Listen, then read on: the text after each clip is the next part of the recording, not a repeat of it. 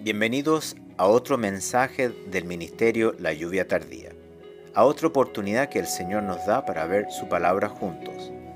Le pedimos al Señor que nuestro ministerio le esté ayudando a acercarse más a Él y a poder entender aún más claramente sus caminos.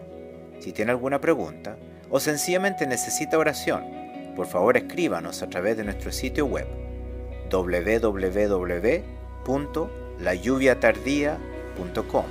Nos gustaría mucho poder ayudar. También quisiéramos dejarles saber que nuestros mensajes de audio en español ahora están disponibles como podcast a través de iTunes. Búsquenos en la tienda de Apple iTunes bajo el nombre Ministerio La Lluvia Tardía y suscríbase.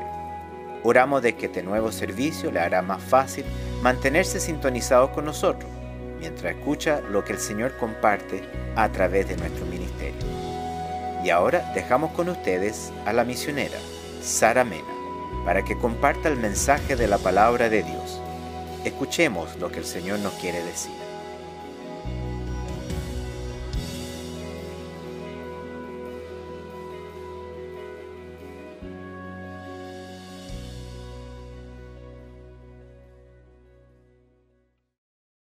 Que el Señor les bendiga. El tema que estaremos tratando hoy a través de la palabra es la fe de Jesús y el amor de Dios.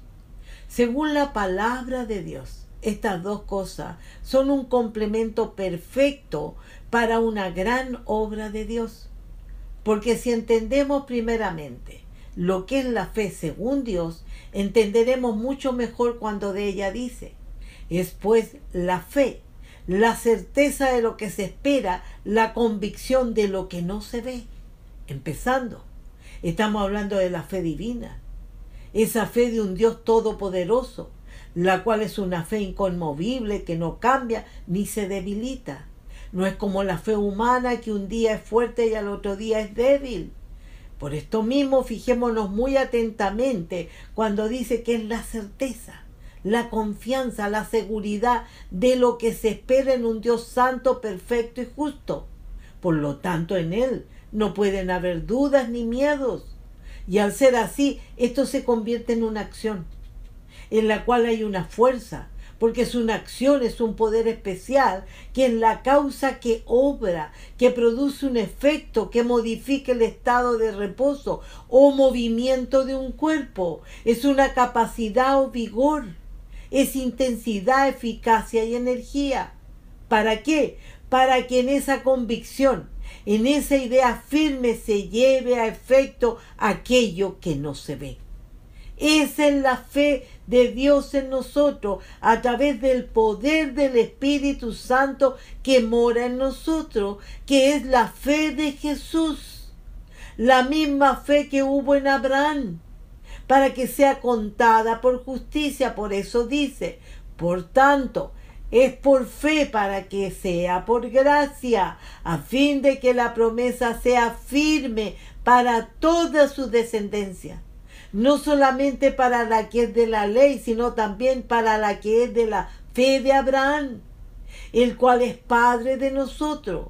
Como está escrito: te he puesto por Padre de muchas gentes delante de Dios, a quien creyó, el cual da vida a los muertos y llama a las cosas que no son como si fuesen. Esa es la fe verdadera, en la cual está el poder de Dios. Por eso es que dice de Abraham que él creyó en esperanza contra esperanza para llegar a ser padre de mucha gente. Conforme a lo que se le había dicho, así será tu descendencia. Y no se debilitó en la fe al considerar su cuerpo que estaba ya como muerto, siendo de casi 100 años, o la esterilidad de la matriz de Sara. Tampoco dudó por incredulidad de la promesa de Dios, sino que se fortaleció en fe, dando gloria a Dios, plenamente convencido de que era también poderoso para hacer todo lo que había prometido, por lo cual también su fe le fue contada por justicia. Si realmente la fe del Señor Jesús está en nosotros, somos hijos de Abraham. Por eso que el apóstol Pablo decía: sabed por tanto que los que son de fe, estos son hijos de Abraham. Y la Escritura, previendo que Dios había de justificar por la fe a los gentiles, dio de antemano la buena nueva a Abraham, diciendo: en ti serán benditas todas las naciones. De modo que los de la fe son bendecidos con el creyente Abraham. Pero lo maravilloso que continúa junto con la fe es cuando podemos ver en la palabra lo que es el amor. Cuando de él nos dice el apóstol Pablo: el amor es sufrido, es benigno, el amor no tiene envidia, el amor no es jactancioso, no se envanece, no hace nada indebido, no busca lo suyo, no se irrita, no guarda rencor, no se goza de la injusticia, mas se goza de la verdad. Todo lo sufre, todo lo cree, todo lo espera, todo lo soporta. El amor nunca deja de ser. Este amor que describe aquí es imposible que sea el amor humano, porque este amor que está describiendo es un amor santo y perfecto, porque nosotros no sabemos amar así. Pero ahora, tomando esta fe del Señor Jesús y el amor de Dios, apliquemos estas dos cosas unidas como un solo complemento cuando el apóstol Pablo dice: pues nosotros por el Espíritu aguardamos por la fe la esperanza de la justicia. Porque en Cristo Jesús ni la circuncisión vale algo, ni la incircuncisión, sino la fe que obra por el amor. Basándonos en esto, yo pregunto: ¿cómo vamos a poder aguardar por la fe la esperanza, que es tener la seguridad que vamos a entrar en el reino de Dios?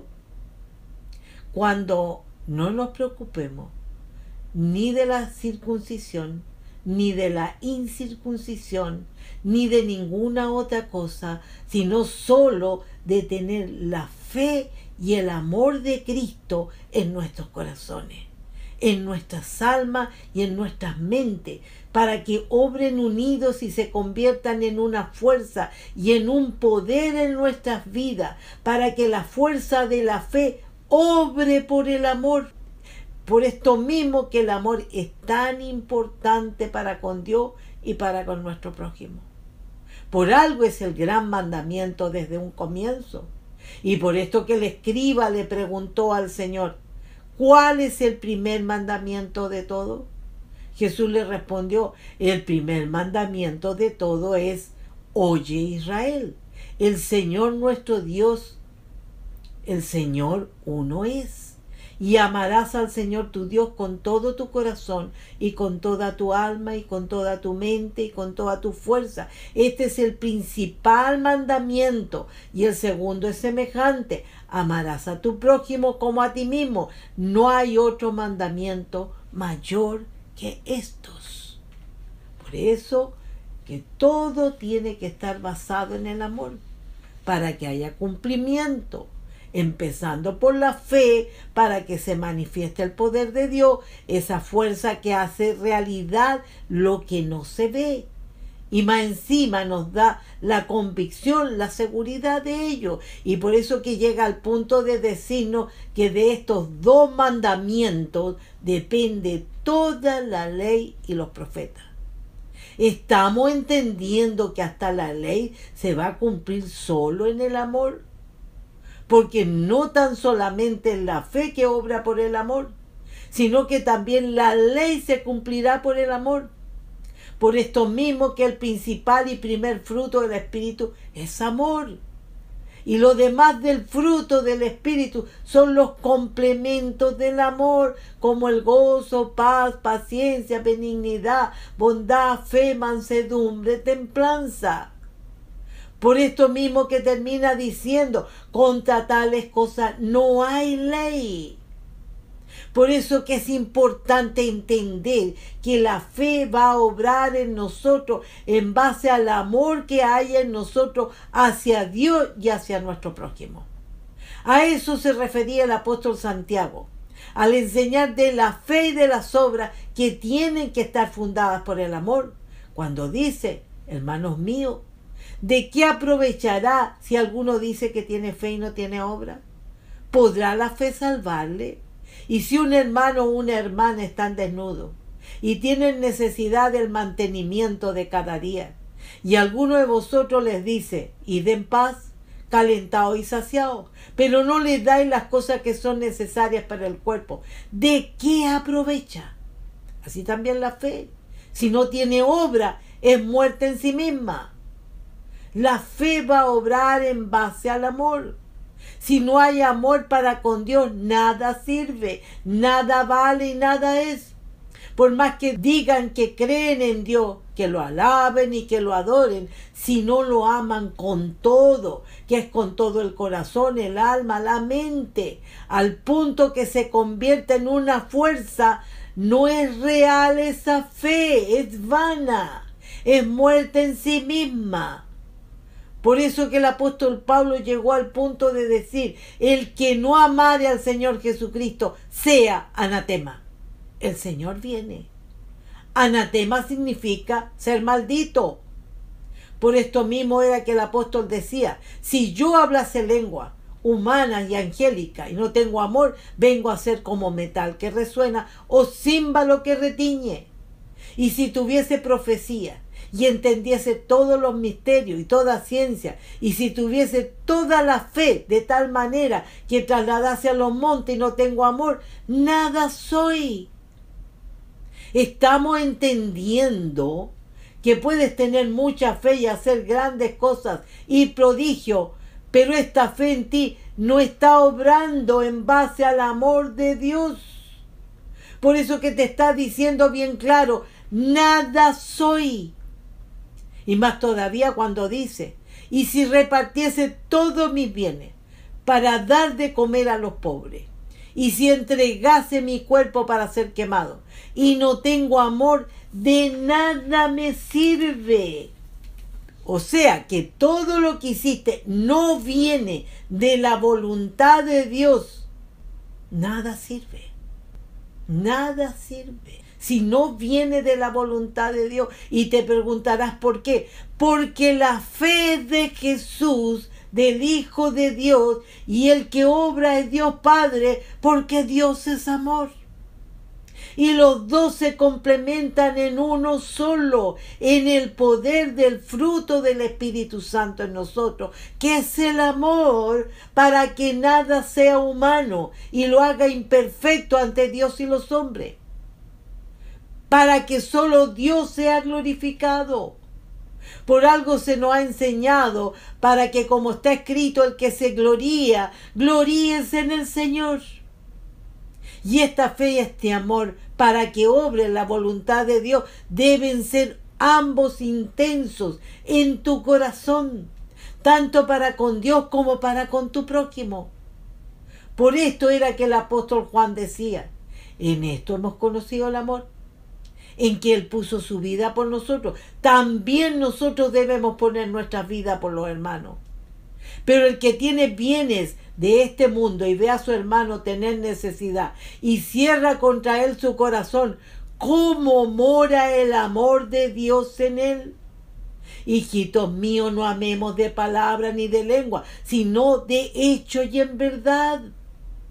Además, el apóstol Pablo dijo, porque vosotros, hermanos, a libertad fuisteis llamados, solamente que no uséis la libertad como ocasión para la carne, sino servíos por amor los unos a los otros. Porque toda la ley en esta sola palabra se cumple: amarás a tu prójimo como a ti mismo. Pero ¿se estaba cumpliendo todo esto en la iglesia de los Gálatas? Por cierto que no. Por eso que el apóstol los amonestó, diciéndole, pero si os mordéis y os coméis unos a otros, mirad que también no os consumáis unos a otros. Podemos ver que hubo y hay tanta hipocresía en las iglesias, sobre todo en aquellas en las cuales hay diferente evangelio. Por esto era que el apóstol le dice esta palabra tan dura a los Gálatas. Y si tú no estás entendiendo, te preguntarás, ¿por qué fue que le habló así a la iglesia? Porque fueron los que no supieron mantenerse en la gracia y retrocedieron a la ley. Por eso fue que el apóstol los enfrentó duramente diciéndoles: oh Gálatas insensatos, ¿quién os fascinó para no obedecer a la verdad? A vosotros, ante cuyos ojos Jesucristo fue ya presentado claramente entre vosotros como crucificado. Esto solo quiero saber de vosotros: ¿recibiste el Espíritu por las obras de la ley o por el oír con fe? ¿Tan necios sois? Habiendo comenzado por el Espíritu, ¿ahora vais a acabar por la carne? ¿Tantas cosas habéis padecido en vano, si es que realmente fue en vano? En estas clases de vida son las cuales en las que no se manifiesta la fuerza de la fe, porque no está basada en la obra del amor, porque con tanta facilidad cambiaron el Evangelio de Cristo para seguir otro diferente. Por eso que pierden tan fácilmente la fuerza de la fe y del amor que viene por la palabra. Por eso que dice: así que la fe es por el oír y el oír por la palabra de Dios. Por eso que es tan importante la pregunta que le hace el apóstol a los Gálatas diciéndole: aquel pues que os suministra el Espíritu y hace maravilla entre vosotros, ¿lo hace por las obras de la ley o por el oír con fe? Porque estos cambiaron la palabra, haciendo de ello un evangelio diferente al añadirle a la palabra o quitarle con tanta facilidad. Por eso que fueron amonestados duramente por el apóstol Pablo, cuando les dijo: estoy maravillado de que tan pronto os hayáis alejado del que os llamó por la gracia de Cristo, para seguir un evangelio diferente. No que haya otro, sino que hay algunos que os perturban y quieren pervertir el evangelio de Cristo. Mas si aún nosotros, un ángel del cielo, os anunciare otro evangelio diferente del que os hemos anunciado, sea anatema. Como antes hemos dicho, también ahora lo repito: si alguno os predica diferente evangelio del que habéis recibido, sea anatema, sea maldito. Y esto es lo común de hoy en día, sobre todo en aquellos que predican un diferente evangelio, diciendo que puedes venir a Cristo sin tener que arrepentirte de tus pecados, sino que basta que tú creas en el Señor Jesús y eres salvo, porque Dios te ama y te acepta tal como tú eres. Es lo que dicen ellos. Y esto es totalmente antibíblico, lo cual lo hace anatema al cambiar la palabra, quitándole o añadiéndole, en lo cual están los peores castigos, cuando en Apocalipsis dice: yo testifico a todo aquel que oye las palabras de la profecía de este libro. Si alguno añadiere a estas cosas, Dios traerá sobre él las plagas que están escritas en este libro. Y si alguno quitare de las palabras del libro de esta profecía, Dios quitará su parte del libro de la vida y de la santa ciudad y de las cosas que están escritas en este libro. Por eso, que al añadirle todo lo humano, al escuchar y seguir al hombre, ya buscaron el castigo de todas las plagas que están escritas en este libro.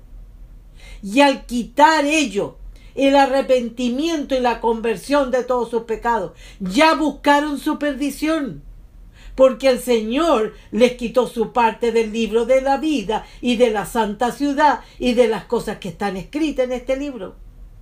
Por esto mismo era que antes a Israel se le había dicho: no añadiréis a la palabra que yo os mando, ni disminuiréis de ella, para que guardéis los mandamientos de Jehová vuestro Dios, que yo os ordeno.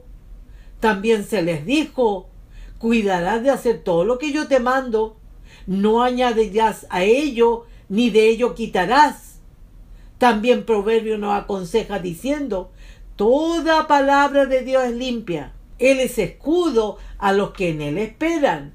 No añadas a sus palabras para que no te reprenda y seas hallado mentiroso. Todo lo de Dios tiene un propósito.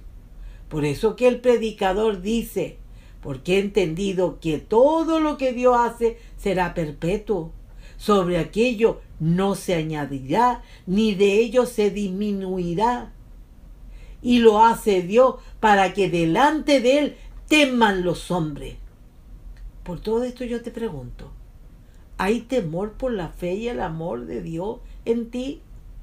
¿O todo se hace como a ellos les parece? ¿Estás buscando la fe de Jesús para que obre por el amor del Padre, para que sea el poder del fruto del Espíritu Santo en ti? ¿O todo es basado en la opinión del hombre y en sus intereses y en un evangelio diferente?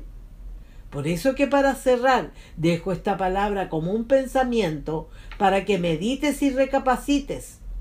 Cuando el Señor Jesús a través del apóstol Pablo nos dice, si alguno enseña otra cosa y no se conforma a las sanas palabras de nuestro Señor Jesucristo y a la doctrina que es conforme a la piedad, está envanecido, nada sabe y delira acerca de cuestiones y contiendas de palabras, de las cuales nacen envidias, pleitos, blasfemias, malas sospechas, disputas necias, de hombres corruptos de entendimiento y privados de la verdad, que toman la piedad como fuente de ganancia. Apártate de los tales.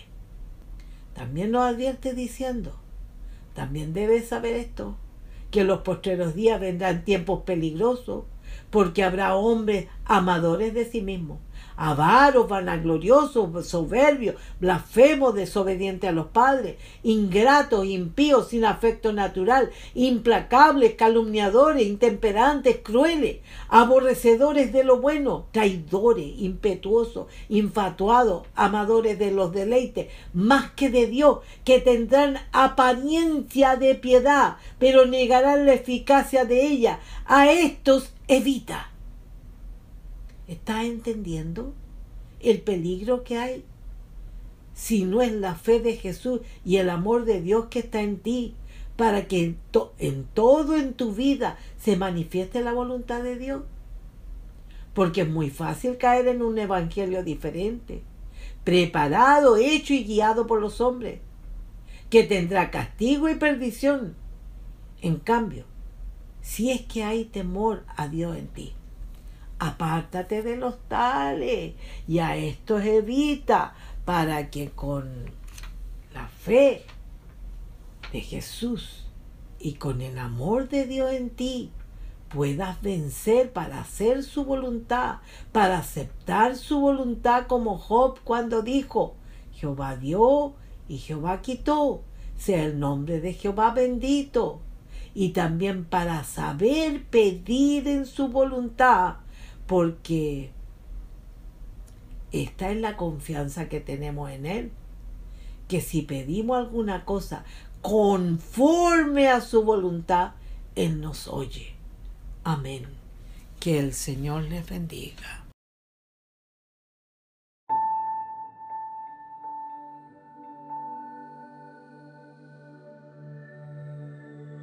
Por favor, únase de nuevo con nosotros la próxima vez para continuar viendo la palabra de Dios juntos. Por favor, escríbanos a nuestro sitio web si tiene alguna pregunta o necesita oración. Nuestra dirección nuevamente es www.layuviatardía.com.